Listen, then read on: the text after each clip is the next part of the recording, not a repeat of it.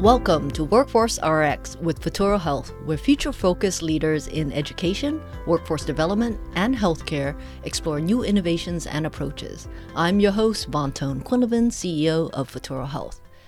We've covered many angles of the healthcare workforce on this podcast, and today we're going to focus on the perspective of one of the largest actors in the space, hospitals and health systems. With us to detail the workforce challenges and opportunities facing them, and what ideas and solutions are emerging from them, is Troy Clark, President and CEO for the New Mexico Hospital Association. In that role, Troy leads advocacy efforts with state leaders on behalf of his 44 member organizations and fosters collaboration with hospitals throughout his state to promote the improvement of health amongst the citizens of New Mexico.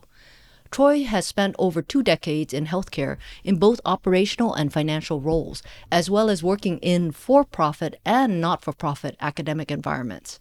I met Troy in April when I delivered a keynote at the national convening of the nonprofit organization Comagine Health and its 100 members.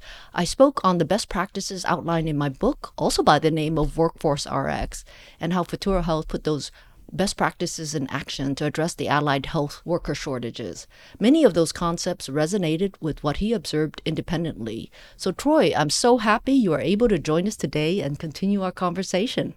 Thank you, Vaughn. It's a pleasure for me to continue that conversation because it was I think a breath of fresh air or a nice introduction to hear from someone who has put into place some of the thoughts and hopes that we've been discussing here in New Mexico. Well, I hope during our podcast you're going to be able to share some of those hopes and thoughts.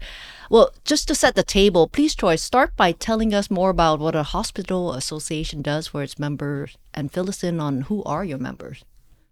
So as a hospital association, we really represent the advocacy efforts for our members. We don't have operational responsibilities for them, but we work on their behalf on legislation, regulation, and public perception to advocate to improve the health and healthcare facilities throughout our state. Of our 47 members, we've got 10 that are post-acute, so rehabilitation facilities, behavioral health facilities, long-term acute care facilities, and then the other 37 members are acute care facilities, much akin to what most people picture when they say that blue H sign on the road where there's an emergency room, maybe surgery or labor and delivery, but an acute care setting. In our state, of those 37, we've got 26 of our hospitals that are very rural. Our largest city, Albuquerque, has about 800,000 members. So while an urban area, it's a very small urban area, under 1 million. We've got 5 different hospitals, plus the Veterans Administration facility here in Albuquerque.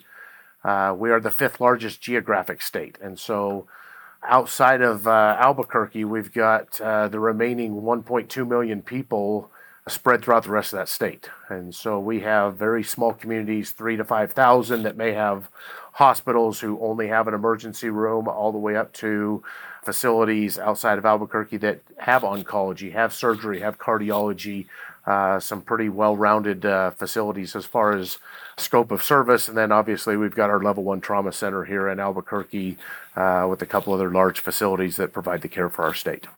Well, that must make for an interesting conversation when you gather the mix of types of facilities and urban versus rural. So tell me about these 47 members. When it comes to workforce issues, what are the top concerns that often come out? You know, interesting, we're preparing here for our annual strategic planning session where we involve all 47 of our members, different than many other associations and companies whose strategic planning is really a board function. That is true within New Mexico and our hospital association as well, but at the early stage, we involve all of our hospital members in the process, and then we hand it to the board to make the final decisions on those strategies. And we just completed a poll of all of our members as preparatory work for this, and the number one issue, far and away, for our 47 members is workforce. However, leading to our conversation of why I look to continue this, as we looked and polled the members on those areas that they felt the hospital association could have an impact, only 2 of the 47 members felt like this was an area of impact. And having talked to my board, my executive leaders, there's a perception of what we've done in the past that really the hospital association didn't have a role in trying to solve the workforce problem. And I agree with that. And I think that's why you see it's our number one problem for our hospitals, but only two felt like it was an issue that we were going to address. I think that's because traditionally what we have done is work with the state to try and increase funding to our centers of higher education to maximize the pipeline or the throughput of the production of a skilled workforce. And while we believe we have to continue that, that's not working. And the rate of change that those efforts alone can make is not possible to meet up with the demand that we need today. So we have to find ways to augment what they are doing and continue that work that we did in the past. As we look to the future, how do we augment that to accelerate that production of the skill sets that we need throughout our hospitals? In a similar vein, when I was Executive Vice Chancellor of the California Community Colleges, there was a manufacturing association, trade association, and the head of that association would go around and have meetings with members, and she wanted to talk about savings on electricity and energy as the primary topic. But the members kept bringing up workforce, and finally she said, I gave up. Workforce had to become a part of my agenda as a state organization. So I think your pain is shared by other state organizations. You know, it is, and the pandemic has made our workforce situation worse. But we really had a deficit in our workforce skill set across the country. And so when there was peak in increased demand for healthcare skill sets across the country, you no longer could beg, borrow, steal, hire on a temporary basis to move to where the needs were, because everybody had needs. And so you get into that business, it's a different world to have enough, but to move the excess to where it's needed when you have no excess, and you have no excess anywhere.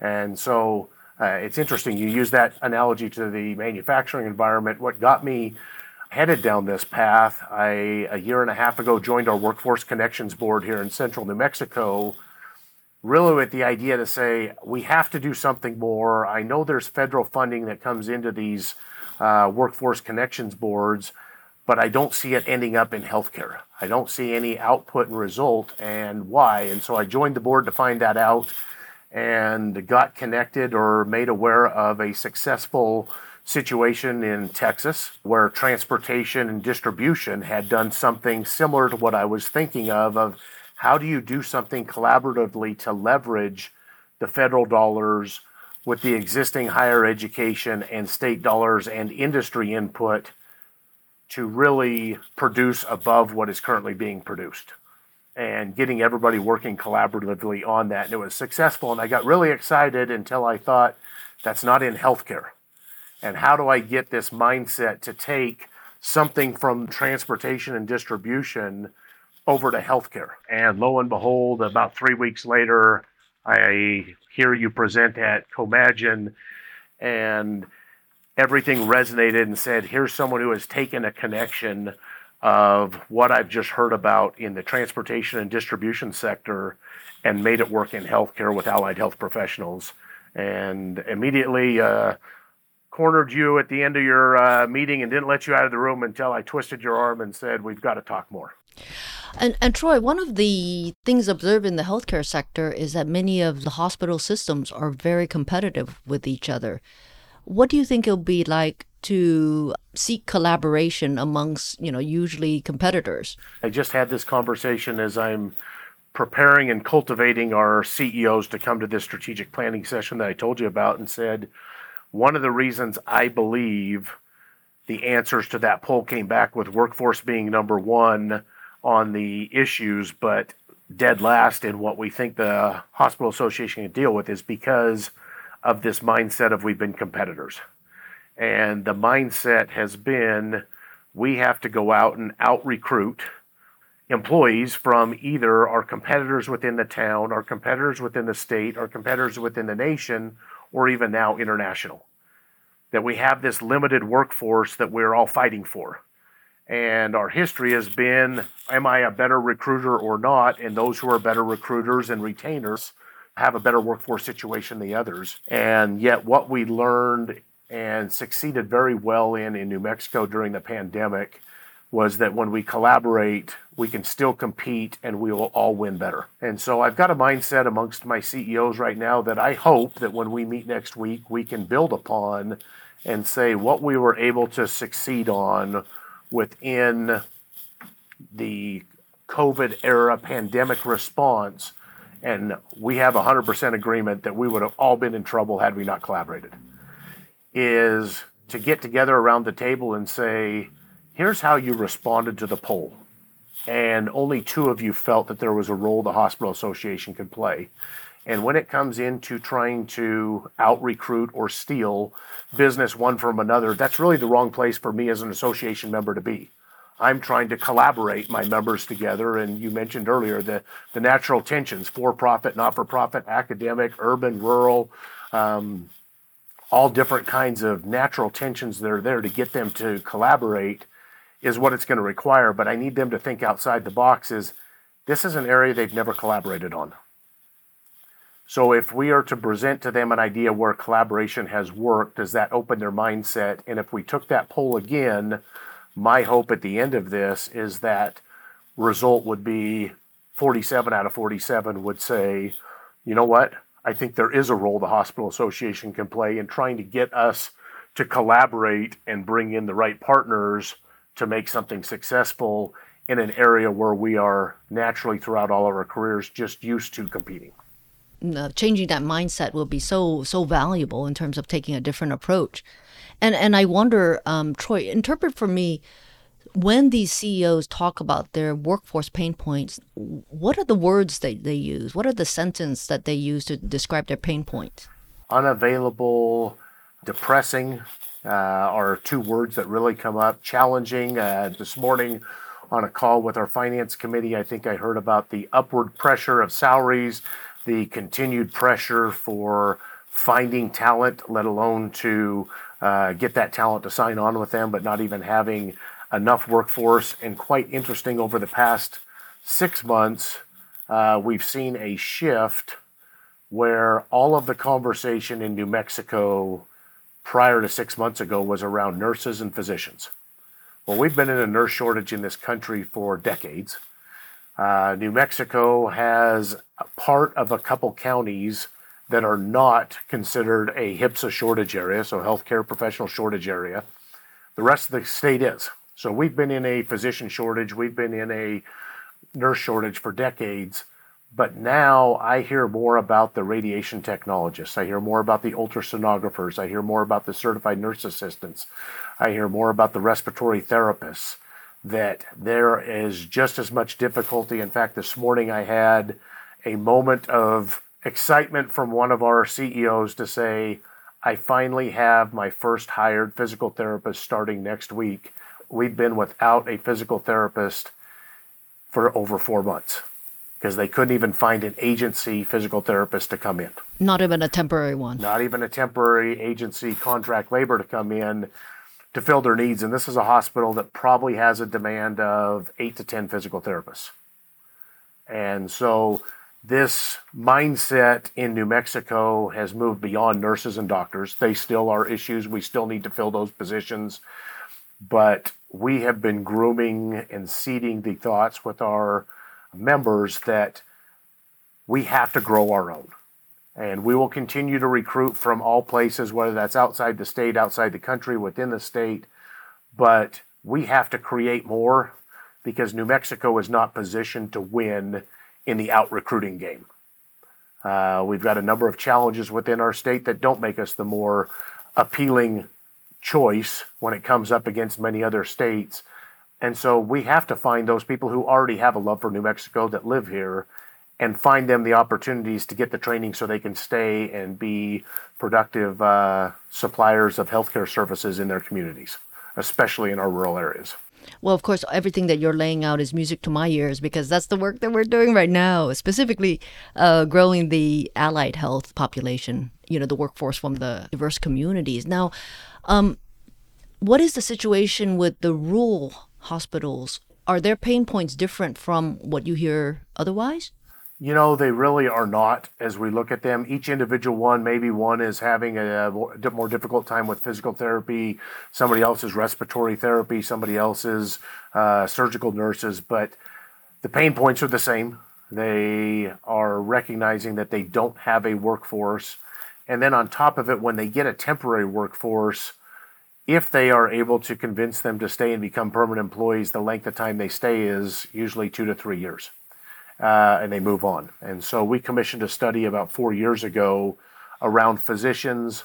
We've not done it around any other specialty, whether it's nurses or ultrasonographers, but it really laid the groundwork for what we saw. And that is in the state of New Mexico, if we did a great job of recruiting a physician who did not grow up in New Mexico, didn't go to medical school or residency here, but we recruited them and brought them to a location in New Mexico, on average, they stay 4.2 years. If we are able to find someone who didn't grow up in New Mexico but did their medical school or residency here and do a great job of recruiting them, they stay on average 7.6 years.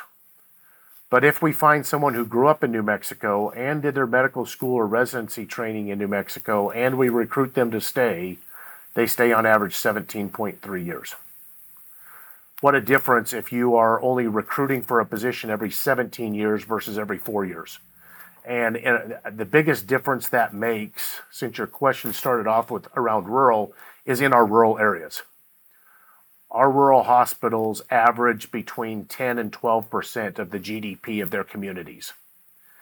If they lose health care from their communities, if their hospitals have to close, it is a nail in the coffin for the economic viability of that community.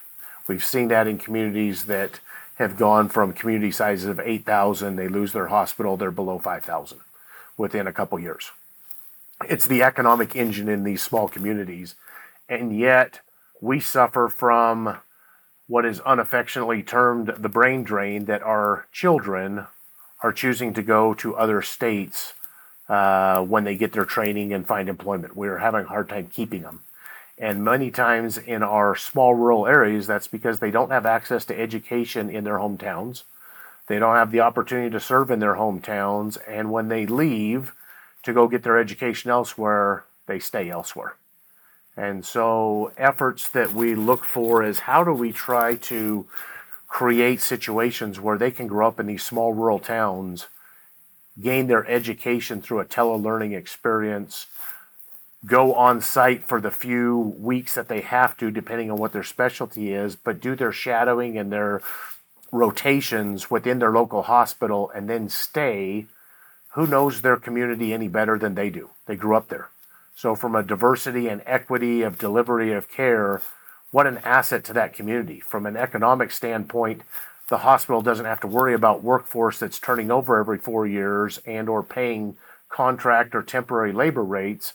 They have somebody local, and they have someone who's committed to improve on the quality front because it's the community they live in that they care about, and not to be negative towards agency or temporary contract labor, but they're there for 12 to 13 weeks.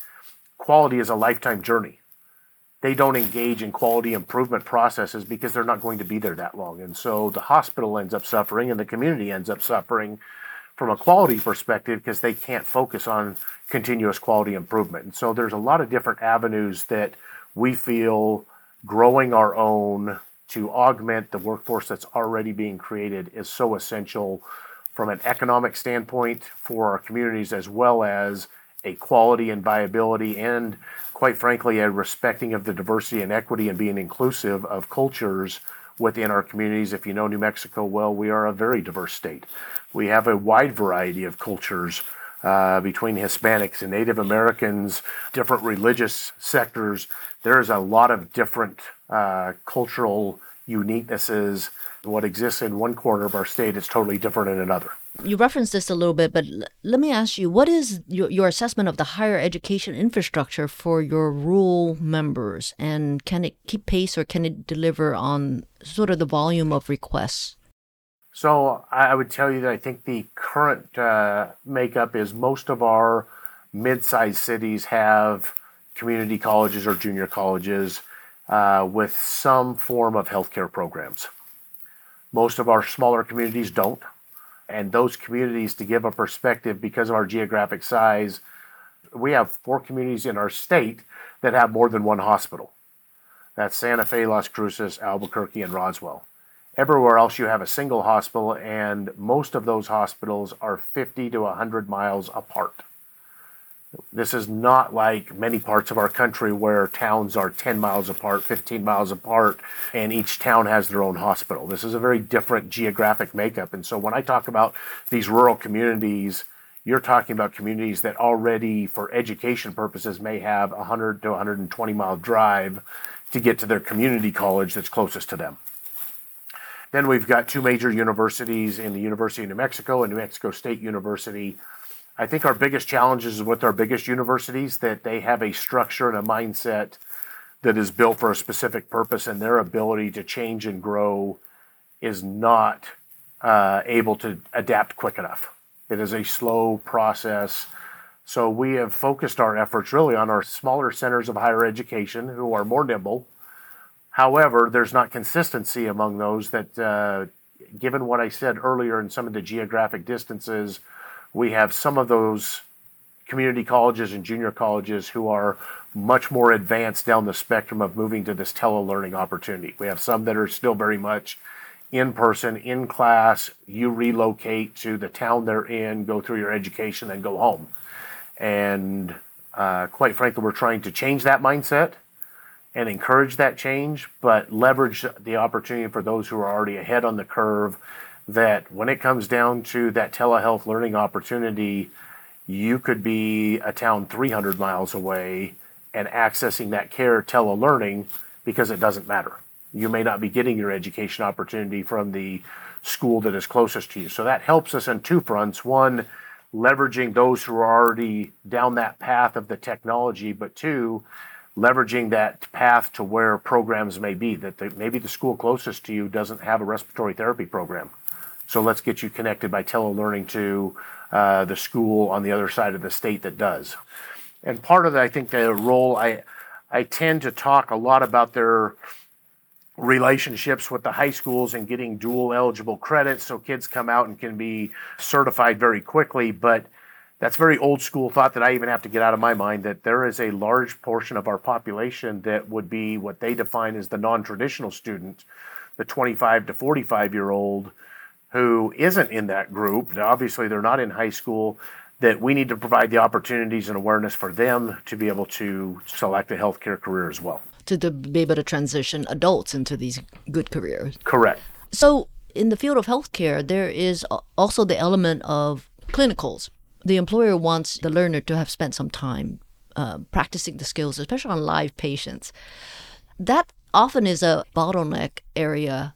And have you seen any creative solutions either within the state or maybe some of your peer associations? So it absolutely is. And in nursing, we call them your clinical rotations. In physician work, we call them residencies. In other industries, they often call them apprenticeships, right? It's that hands-on experience with real-life patients, but being proctored or mentored by someone with experience. So you get the live experience, but you don't have the risk of being inexperienced. Unfortunately, what happens in most parts of the country, including our part, is higher education is limited by the number of proctors and mentors that they have to place on site. And so oftentimes these clinical rotations are done on Tuesday, Wednesday, and Thursday mornings from 7 a.m. to 3:30 p.m. You go into hospitals that work with their centers of higher education, and quite often that's when you will see students. Well, having a proctor or a mentor who has 2 or 3 students assigned to them, you can just see the workload and the experience they get gets diluted. And if you add a 4th or a 5th, you're standing and watching an inexperienced person do something, and every 5th time you get a chance. And so we have pushed and said, hospitals operate 24 hours a day, 7 days a week. We can increase the number of rotation slots Mondays, Fridays, Saturdays, Sundays, evenings. There's a lot of other times, but it takes the ability to have these proctors and mentors on site during those other hours. And so we spent time, our last 2 legislative sessions, our efforts have been to increase funding to our centers of higher education with funds that are specifically designed to increase faculty salaries and facilitate the increase of mentorships and proctorships so that they can start to offer these opportunities on those other hours that we've got, and to look to provide opportunities for helping subsidize the cost if we open up rotation slots in rural communities that don't have centers of higher education. They would love to have students come through because, one, it's additional helping hands for them, but two, it's an opportunity for them to interact with the students on more than just an interview basis to see who's a good fit and to recruit them to come to their facilities and see what their town is like. And so we've been successful in the last 2 years getting additional funding into our centers of higher education with the intent that that pays off. It's a little too early to see as it comes through, but this year, the first year it was one-time funding. This year it got turned into permanent funding for our centers of higher education to act upon and actually to increase salaries and salaries being offered for faculty members. So big steps that we've made. That's what we've done in that realm to try and augment that existing centers of higher education. Oh, that's outstanding work. Congratulations to your association. Well, it's a lot of work, and like I say, we now got to implement. Now that we got the funding, that's the key to step one. Now implementation is step two. And what are you hearing from all of your peers? Well, it could be specific to workforce, but also with how the future of care is shifting. You know, in a good way that I agree with, but I don't think it's enough. I think my peers are seeing that the issues with workforce, we can't just rely on trying to do better than what we did in the past. I grew up playing sports, and I kind of make the analogy that this effort is much like a coach that stands on the side and just says, do better. Well, his team doesn't know what to do, right? Just do better. What do you mean? I'm already trying. Let me train you and guide you on the different things you can do. So mostly what we see across the country is efforts right now in redesigning the care team makeup. We have a history of having a nurse assigned in an inpatient unit, depending on whether it's intensive care or med surg, from 2 to 5 patients, and being supported by nurse assistants, and then calling in specialists from physical therapy or respiratory therapy when patients have needs.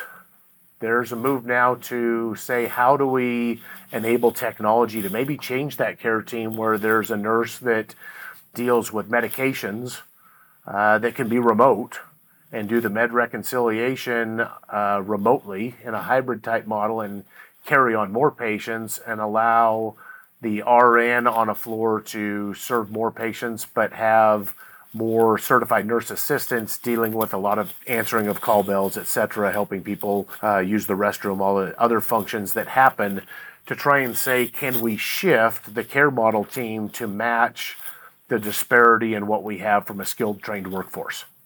And I think that's an important component, but I fear that if that's the only component that people move to, they're going to still be left shortchanged because we still won't have enough nurses. We're over 100,000 nurses short in this country is the estimate right now, which I believe is low. So large numbers of shortages that if you think about how do we react to this, we can't just try and push more through the current sausage making machine and expect to get enough output. We do have to change the care team model, but we also have to find new ways to get people interested and certified or licensed into all of the different positions, including nursing, including our allied health positions, and including our non-clinical positions. You look outside the healthcare industry, I think every industry right now is talking about workforce shortages. That is true. That is true. And what about value-based care or preventive care? What are you hearing there, Troy? So lots of movement towards value-based care. There's been efforts for this over many decades. It's becoming a more popular buzzword. It means a lot of different things. There are value-based care programs that are shared savings models that say, hey, let's collaborate on this between a payer and a hospital and physician group to say, if we collaborate on reducing the cost of care to take care of members by doing more preventative care or moving to a lower cost of care scenario, then we'll share those savings with you.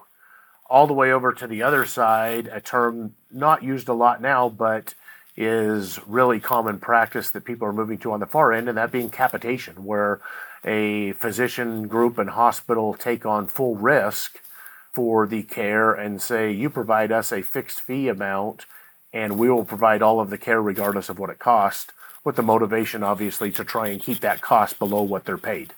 Quickly, I think one of the big challenges that's out there right now, and we see it specifically in our state, as we've talked before, is how do you implement value-based care programs and initiatives in rural areas? You don't have a high enough population to take the actuarial results and the actuarial studies to direct new programs to try and lower that cost of care with low populations. You really need probably 25 to 50,000 people or more. And I told you many of our communities are 3 to 5,000. And so how do you seek for those benefits and invest in the infrastructure that it takes when you have such a small number and you don't see the return? So now I'm going to ask you the closing question, which is, knowing all you know about the future of care and all of these trends that you're seeing front and center, what advice would you give someone whose children or nieces and nephews are interested in moving into the healthcare field? Like, what are the skill sets and education or experience that would position them well? I mean, what are some of those? You know, I think this past few years has really been interesting on the perspective of healthcare. And I think it's sent some mixed messages to people out there, whether they're young or whether they're older or possibly interested in a healthcare career. And if you look at the beginning phases of the pandemic, our healthcare workers were heroes. Many signs put out in front of hospitals. I remember in the first year of the pandemic, most of our hospitals had more local restaurants and people bringing in food than the workers could eat to try and sustain them and thank them for the efforts. And then as, unfortunately, the pandemic drew on and things became politicized, our healthcare workers saw the other side of the equation where they were quite often vilified. And if somebody from healthcare represented something different than someone's political feelings, all of a sudden they weren't the hero anymore. Now they were the enemy or the antithesis of their political beliefs and treated them as such. And so I think that caused people to look differently at healthcare careers. Is that something I want to go to or not? And I say that all as a preface to say at the core of healthcare is compassion and caring. I look across whether you work in the business office, whether you work in the maintenance department, whether you work in registration, or if you work at the bedside as a clinician of any type, as a physician, as a nurse, as a frontline caregiver, there's compassion. People are not in the hospital because they want to be. They're there because something's not working right with their body, with their mind, and they have to be there. And so you have a need in the healthcare workforce, I believe, to start off with compassion. And although I've never been a care provider, I've worked in hospitals, as you said, over 2 decades. My fondest memories are interacting with patients and seeing opportunities, the stories I have of where a patient either directly communicates or through body language communicates, you were there for me when I needed you. So I think those individuals who have that desire for a human connection and compassion, what I would say is beyond that, the skills that you need, I would say bring us the skills that you have and have an interest in and let us help develop them, because there's a lot of people that may not like bodily fluids and blood and disease and don't want to be a physician or a nurse, but may want to be in healthcare to help people and could be in the business office, could be in the dietary area, could be in the maintenance area. Or you could have some that maybe don't want to deal with needles but love to do ultrasound. There's so many different areas within healthcare that if you have that desire to be a caregiver, to be compassionate and caring, I think seek out and talk to people within healthcare, and I guarantee you we can find an area that you would enjoy fitting in, and that can be everything from the accountant to the physician. Well, that's a great way to end, Troy, issuing a call to action to invite everyone who is interested in a career where you can demonstrate compassion and the human connection. It's so important to invite them into healthcare. Well, we've appreciated so much you sharing all of your insights and advice today. Thank you so much for being with us. It's been my privilege. Thank you, Vaughn, and I appreciate being in this work with you together. I look forward to that. We're going to help your members grow their own right there in New Mexico. I'm Ton-Quinlivan with Futuro Health. Thanks for checking out this episode of WorkforceRx. I hope you will join us again as we continue to explore how to create a future-focused workforce in America.